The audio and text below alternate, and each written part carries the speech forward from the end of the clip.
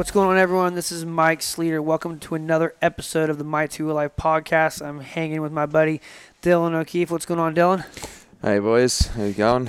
Everyone, girls, ladies, everyone. Yeah. So, hey, this is a special podcast. This is going to be a new segment where we are talking about all things bike, moto, testing. Specifically, this one is about the Stark Future and what that is or isn't. And before we dive into that, let's give it up to the sponsors that make this podcast possible. Of course, MX Store. We're sitting here in the MX Store garage. MX Store is the home of the largest range of parts and accessories Australia-wide. We are known for the speed, service, and of course our range. It's an amazing company to work for. We have amazing staff doing a lot with the community with 125 Cup, Battle on the Bush coming up. It's a unique event. And, of course, supporting so many tracks and clubs across the country.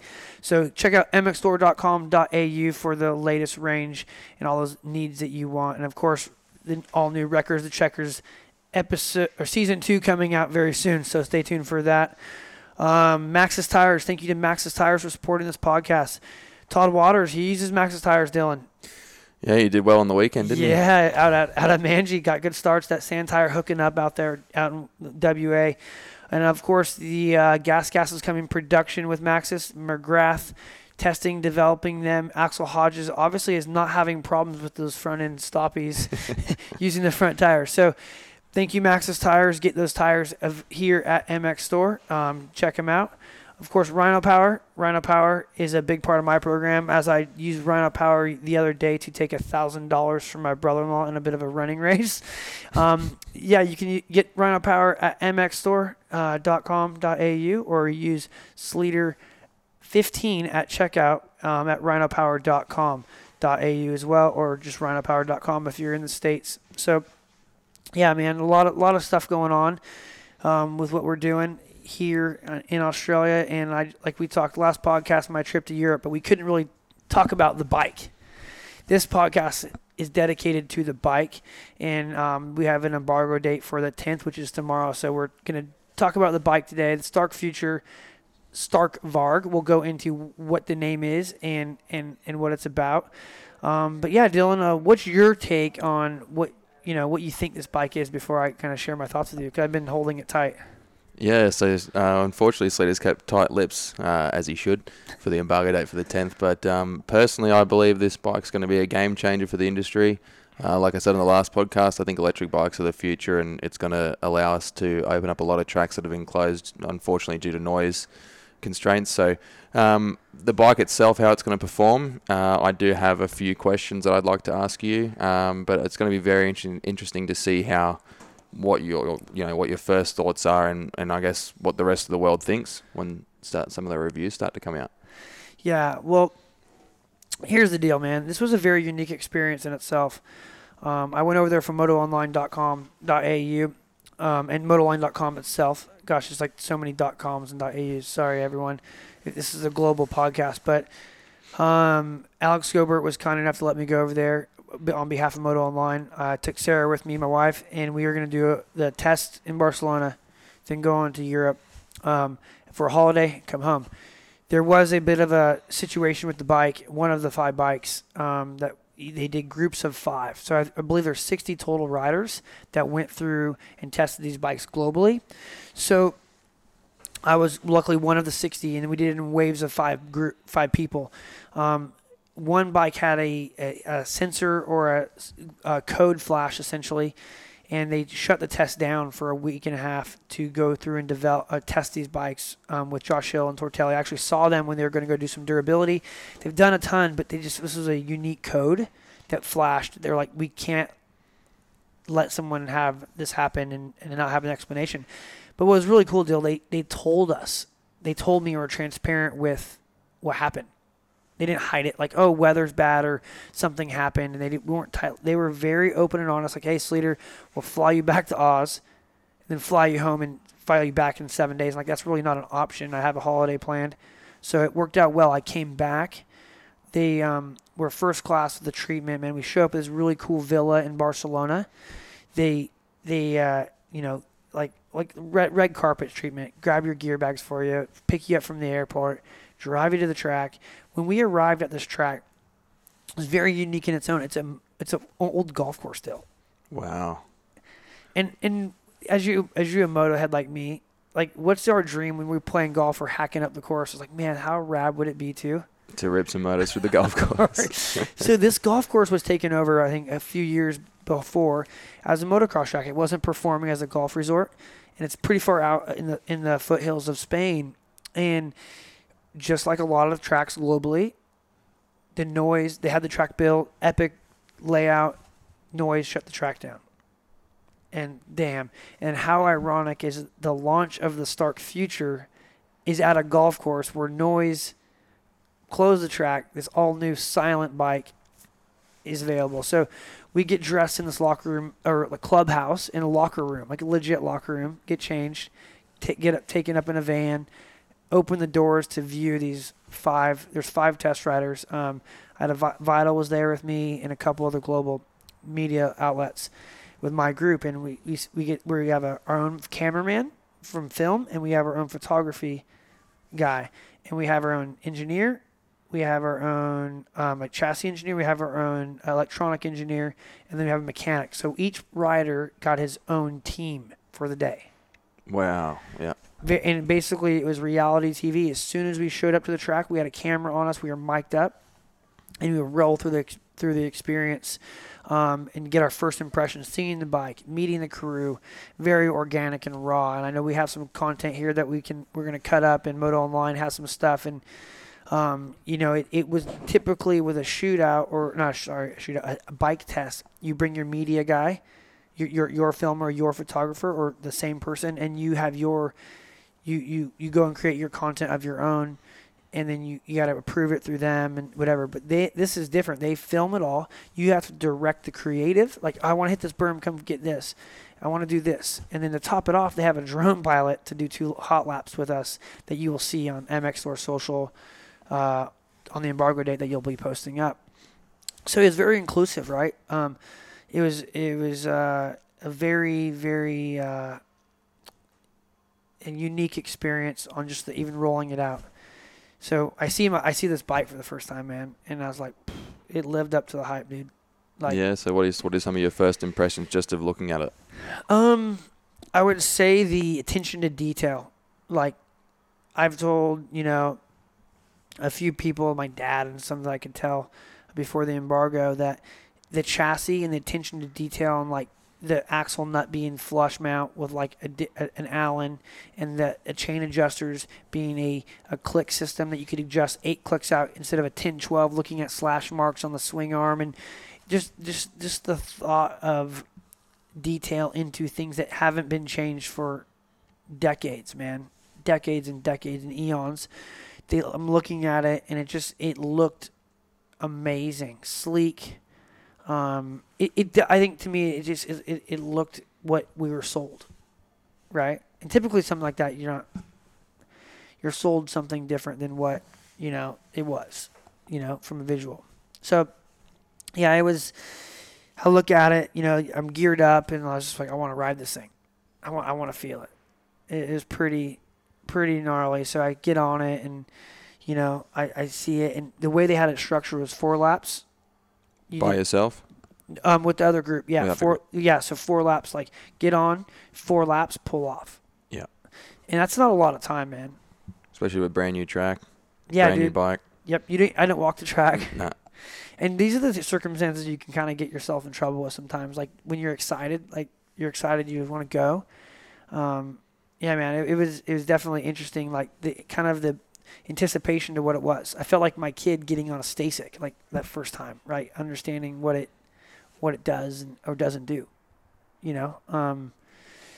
yeah. So it was get up there, and I go to roll off, and it was interesting that I kind of forgot how to ride a dirt bike, dude. I wasn't squeezing with my knees because it's like there's no noise. I'm just like, oh, this is cool. I cracked the throttle, dude, and I'm like, I almost fell off the back of it. I hear that noise. I went, not or not. I went, So the throttle like a light switch in a sense. No. No. It feeds, but I was feeding it. Oh, this is sick, and I cracked it, but I wasn't squeezing my knees. I wasn't in a position because like that noise, that everything, that experience we're used to.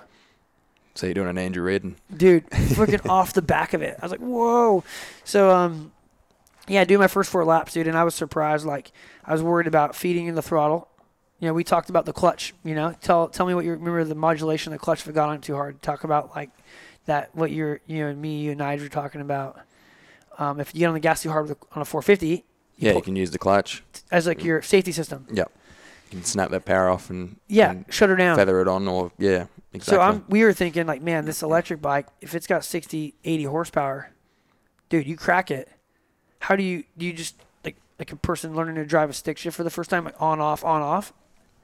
That's kangaroo, not, So, dude, the feed, the way the bike fed the throttle, the way I could just modulate it, just imagine being in the perfect gear through the turn always. Yeah, did you find yourself ever finding for the gear shifter at all? Not one time. Not one time. Yeah, actually, I'm sorry. I pulled off the track. I did a hot lap and I pull off the track and I went to tap down. Oh, the old down to first. Yeah, and I'm like, I clearly don't need to do that. No clutch. I was skeptical on like the kickers up a lip, you know, like how would that feel like modulating it? But you have enough noise, like the engine still makes noise, like drive. So you're like, and you'll see on the GoPro footage, like click the link below in this, and we'll attach a drone footage and some GoPro footage. You can hear the motor. You can also hear me talking. It's pretty wild, dude. It's pretty incredible. That's definitely a game changer there of bike testing. You can actually talk on board. Yeah, and you hear it, right? Like it was. I know Dino Wilson's done some stuff before, but like you can articulate things very much different than normal. I take off, do my 4 laps, come in, and I really want to get the chassis set up, man. That was my main goal. Chassis first. Like, the motor is what it is, but I was really intrigued to how the actual bike would perform. The Alta, I'm going to take one step back. The Alta, everyone's like, how's it compared to the Alta? I never rode it, and I never really cared to, man. It had crappy WP4CS forks. Those forks were tapped out technology. They just weren't that good. And I watched other media guys in the States ride that bike at Glen Helen day after day, or week after week, every Thursday, trying to improve it, and it wasn't faster than 250S. So why am I want to ride something that isn't as fast as a production 250F that I'm testing? Where am I going to use it? So this bike, I was like kind of the same thing. I was like intrigued like what it has. Well, it has KYB Technical Touch fork. It's very similar to the Yamaha componentry with Technical Touch components in it. So it's essentially a Yamaha fork with its own valving. So KYB's helped them with valving. So they didn't just put a Yamaha fork on it. Then it has a Technical Touch KYB rear shock, similar to the Yamaha as well, but with like really cool high-low speed adjusters with rebound. And then the linkage is up like a certain amount higher than other models. I don't have the exact data and number off the top of my head, but they've got that up. So if people are going to do hard enduro or woods, it's not going to kick, It's tucked up into the swing arm. Yeah. Like they really got that right, man. That's incredible.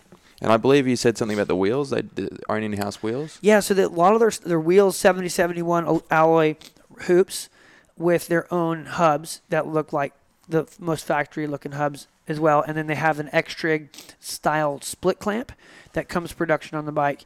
And, man, I was just geeking out. Like, all these things that, like, we're looking at my 450, and it's got the same thing. It's got those X-Trig clamps, that split clamp design. All those things I've updated on my personal bike.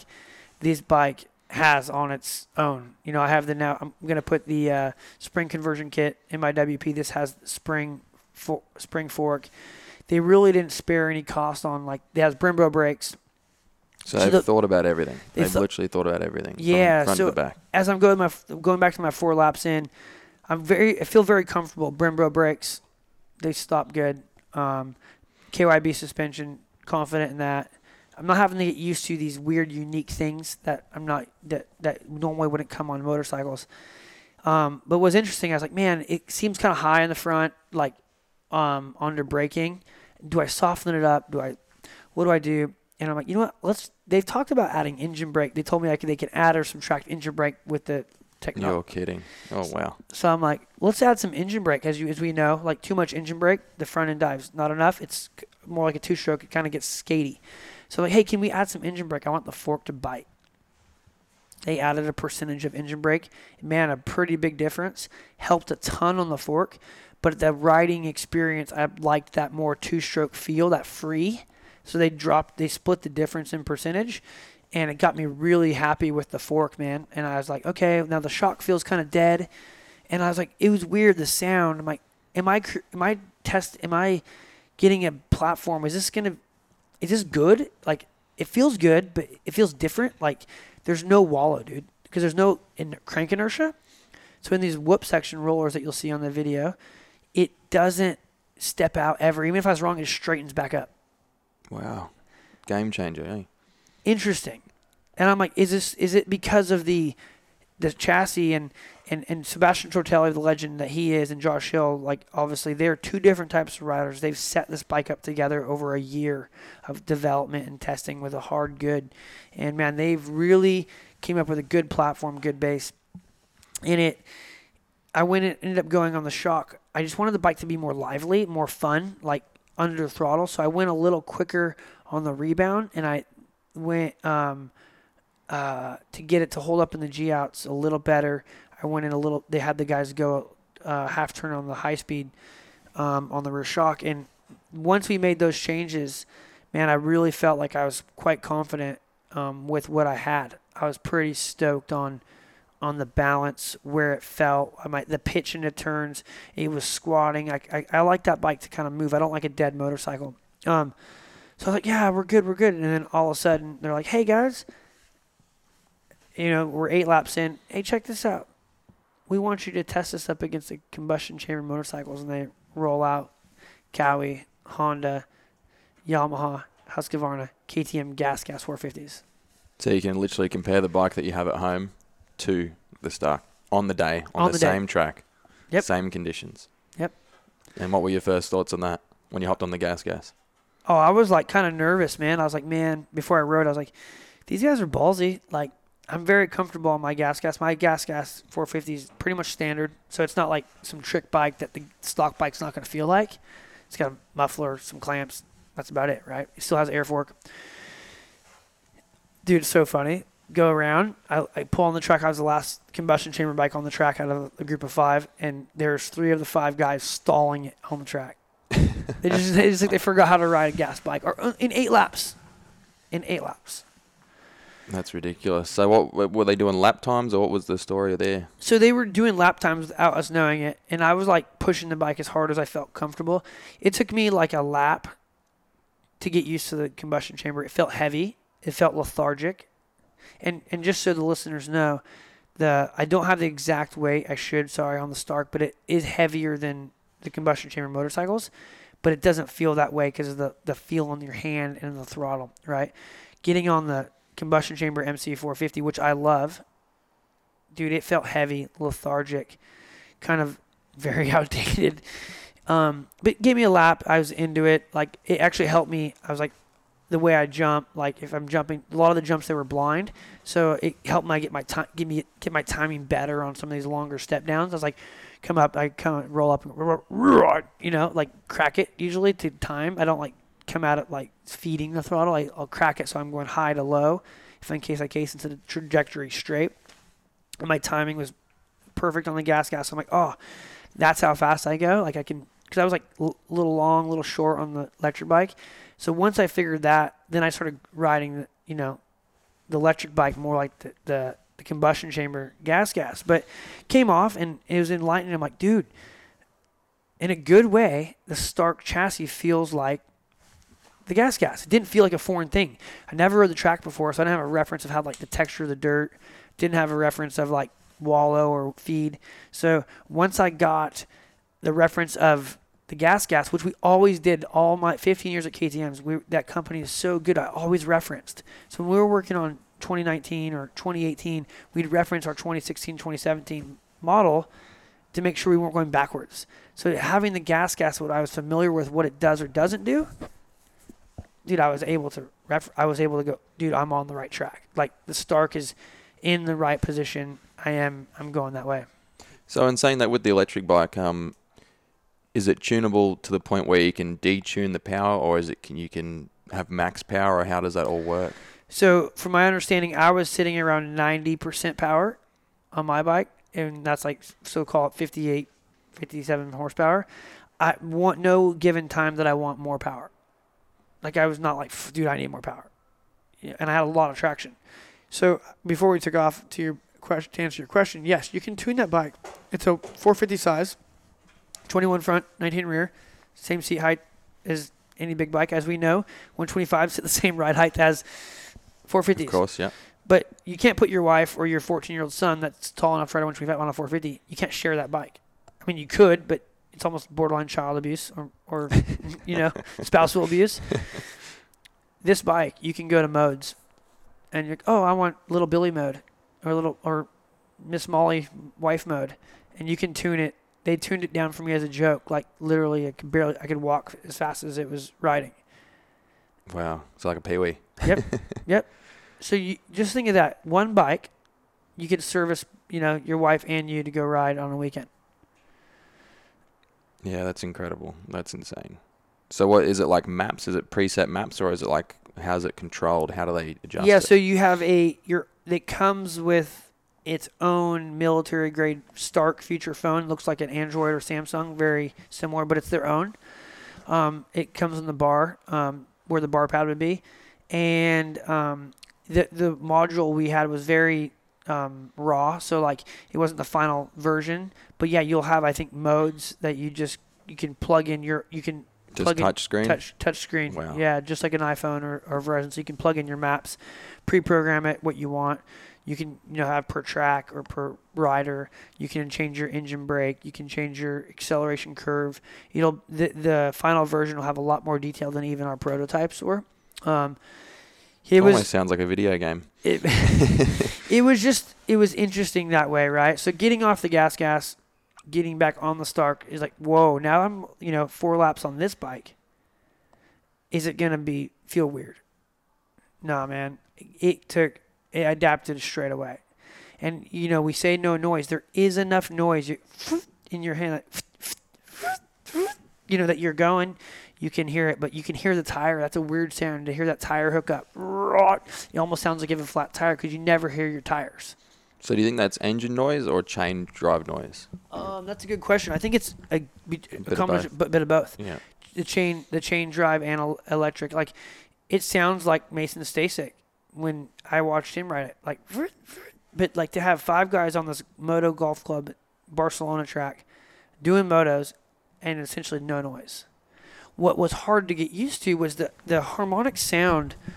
When I talked about chassis, getting my chassis right, when I got it comfortable, I was like, still the sound. Like, you can hear this right now, that slap. Think of, Plastics Flex, they have sound. Things make noise. So getting used to like that slap down sound, a sound can give you the illusion things are harsh. That makes sense? Of course, yeah. Like like if you hear, if something's like, bang, bang, bang versus like a thud, thud, thud.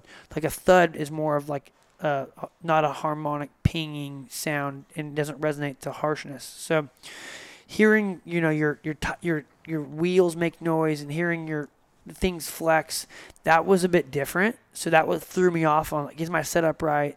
Is my setup wrong? But once I referenced the combustion chamber MC450, I'm like, this bike's damn good. Is it? I'm happy with this power plant. I'm good with it.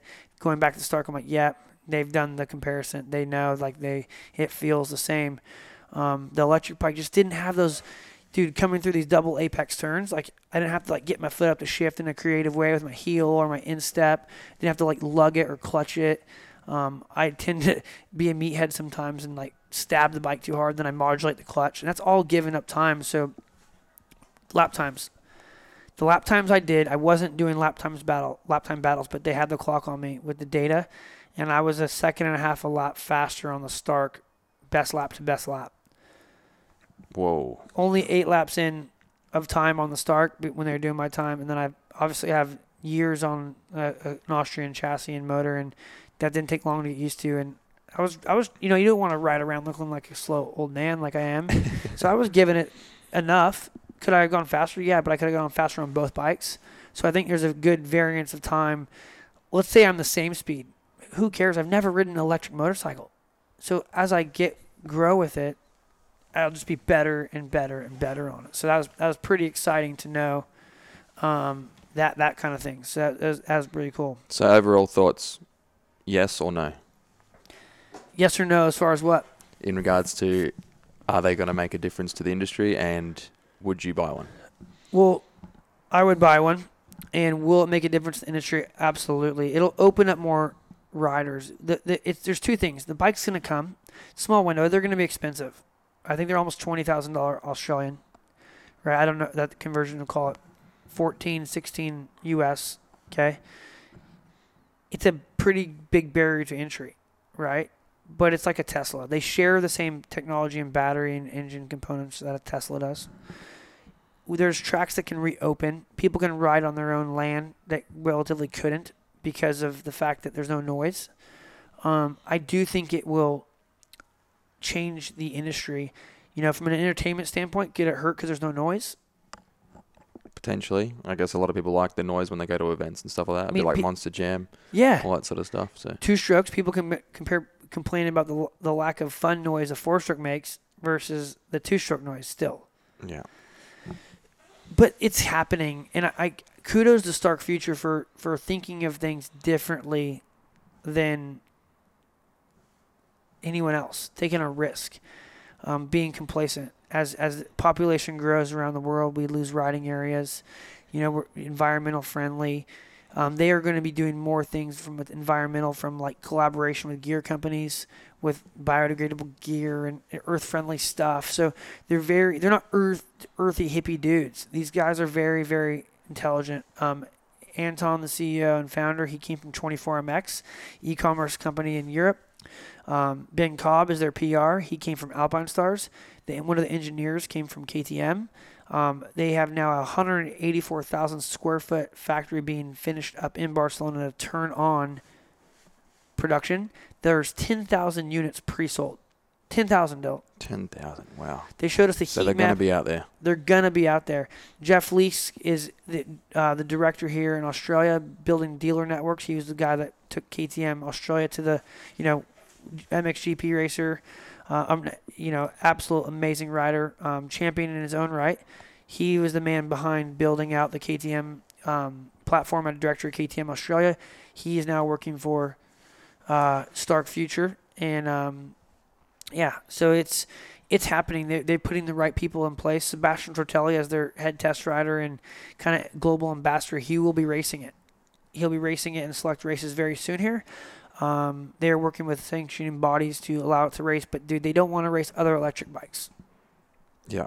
They want to race combustion engines and put it to the test. Yep. And show that they're So that'll be interesting to see what the sanctioning bodies do with that. Do they push back? Do they not? Like, what happens when they start beating them? What does Honda and KTM have in the pipeline? Cali might have something, but I don't know. Yamaha, I don't know. But we know Honda and KTM are on the forefront of technology. Are they going to look at this and go, man, we're going to release something that's not as good? Well, it's good for the industry. It's going to make all the manufacturers start trying to step it up if the start comes in and trumps everyone else. So, it's going to be good. It's going by to. the sounds of it. The ride time, I'm not quite sure on ride time overall. Like my max speed, I'm guessing like 35, 40 minutes based off my speed. As Chase Sexton or Kenny Roczen, I think you're going to get, I don't know, like low 30s. So that they need to work on. And as we know, battery technology evolves and length and whatever. That'll be interesting to see what happens. I don't know what it does underwater. Like didn't ride it through creeks and stuff. So there's a few unanswered questions. They didn't hide it. I didn't really ask either, so that's my bad. But they would have washed the bikes though. I watched them wash them. Yeah. Yeah, with a pressure washer. Yep. Standard.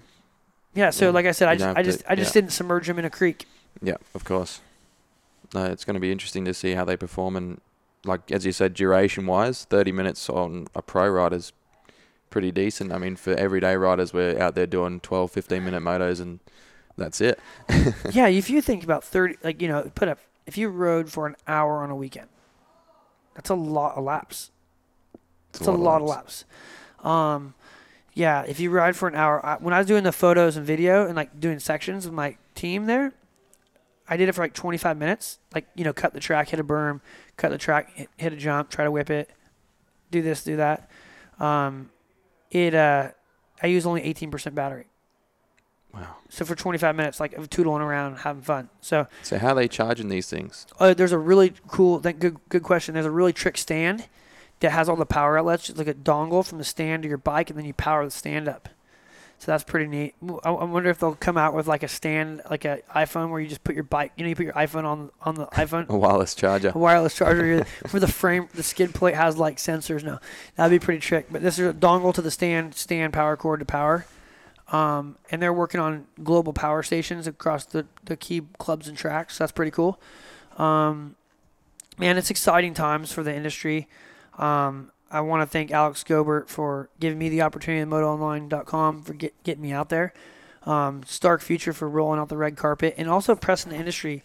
The market is going to dictate if this is going to work. I can tell you what they've given us to ride works. Now it's up to the market, right? It's up to the consumers. It's up to the industry if it's going to allow it to move. Price and cost plays a part. But I can tell you from a functional performance standpoint, the thing is amazing. It blew my mind.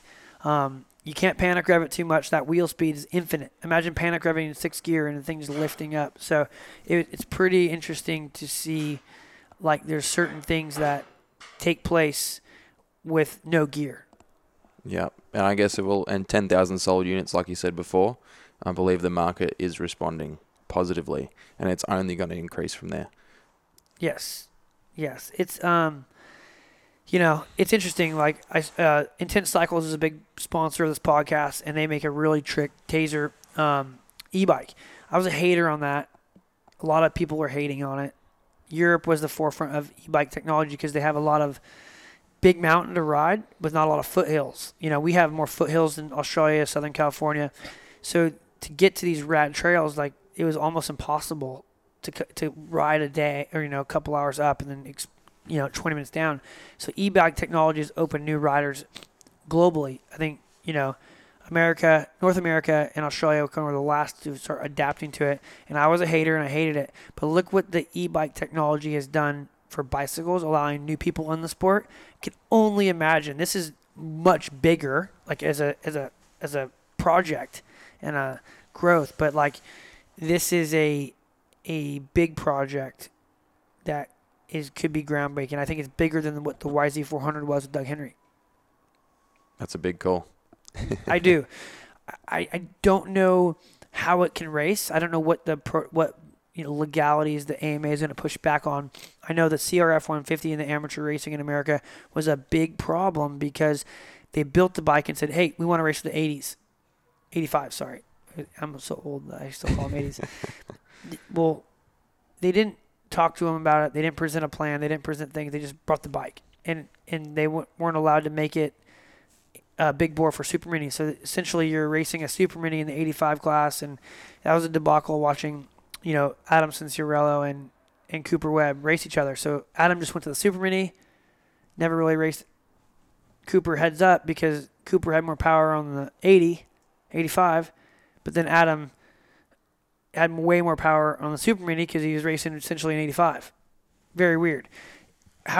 In the lights class, if you're going to, we go back to that tuning mode, how does the local club or local track or local racetrack, when, Mason's old enough, my son, to race the 250F, and I'm like, hey, we'll just put your mode to 250. We'll detune your stock, yeah. Well, how do you know he detuned it?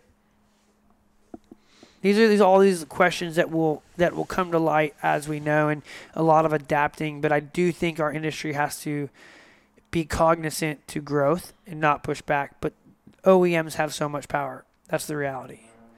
Like, Yamaha, Honda, KTM Group, they have a lot of power. They control the industry, obviously. I think it's going to be interesting to see the consumer start to show us what we want. STACYC, they've done it. KTM did it with the SXS 6585s. The market bears the price. The market bears what it is.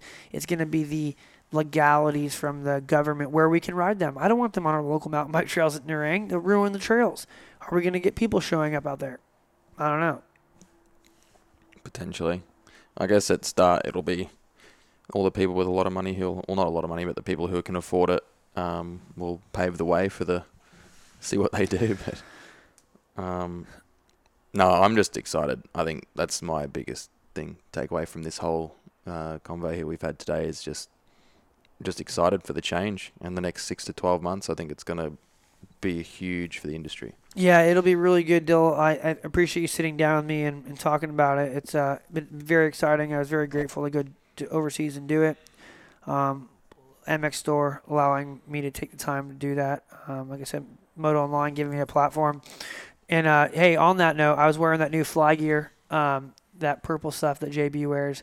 That stuff was pretty good. I was head-to-toe fly with CD boots, which I'm very comfortable with. And I thought I looked all right. I gained some kilos and some pounds eating my way through UK, but overall I was pretty stoked on how I looked on the bike, how I felt on the bike.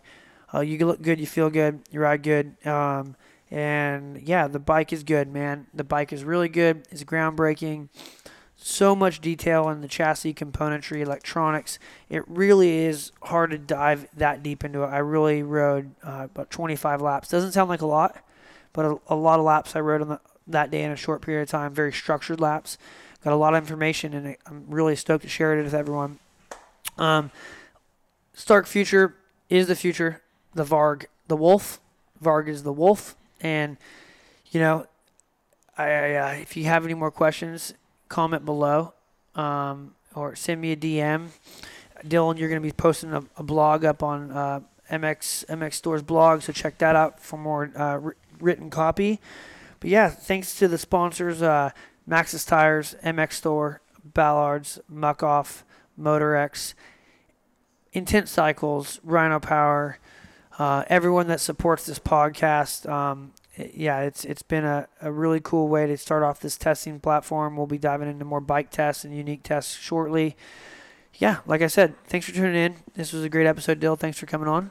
No worries. Thanks, everyone. And we can't wait to see what these electric bikes do. And I can't wait to throw my leg over one. So yeah. I'm excited. Check out the content. It's gone global today. So, yeah, thanks for everyone tuning in. Peace.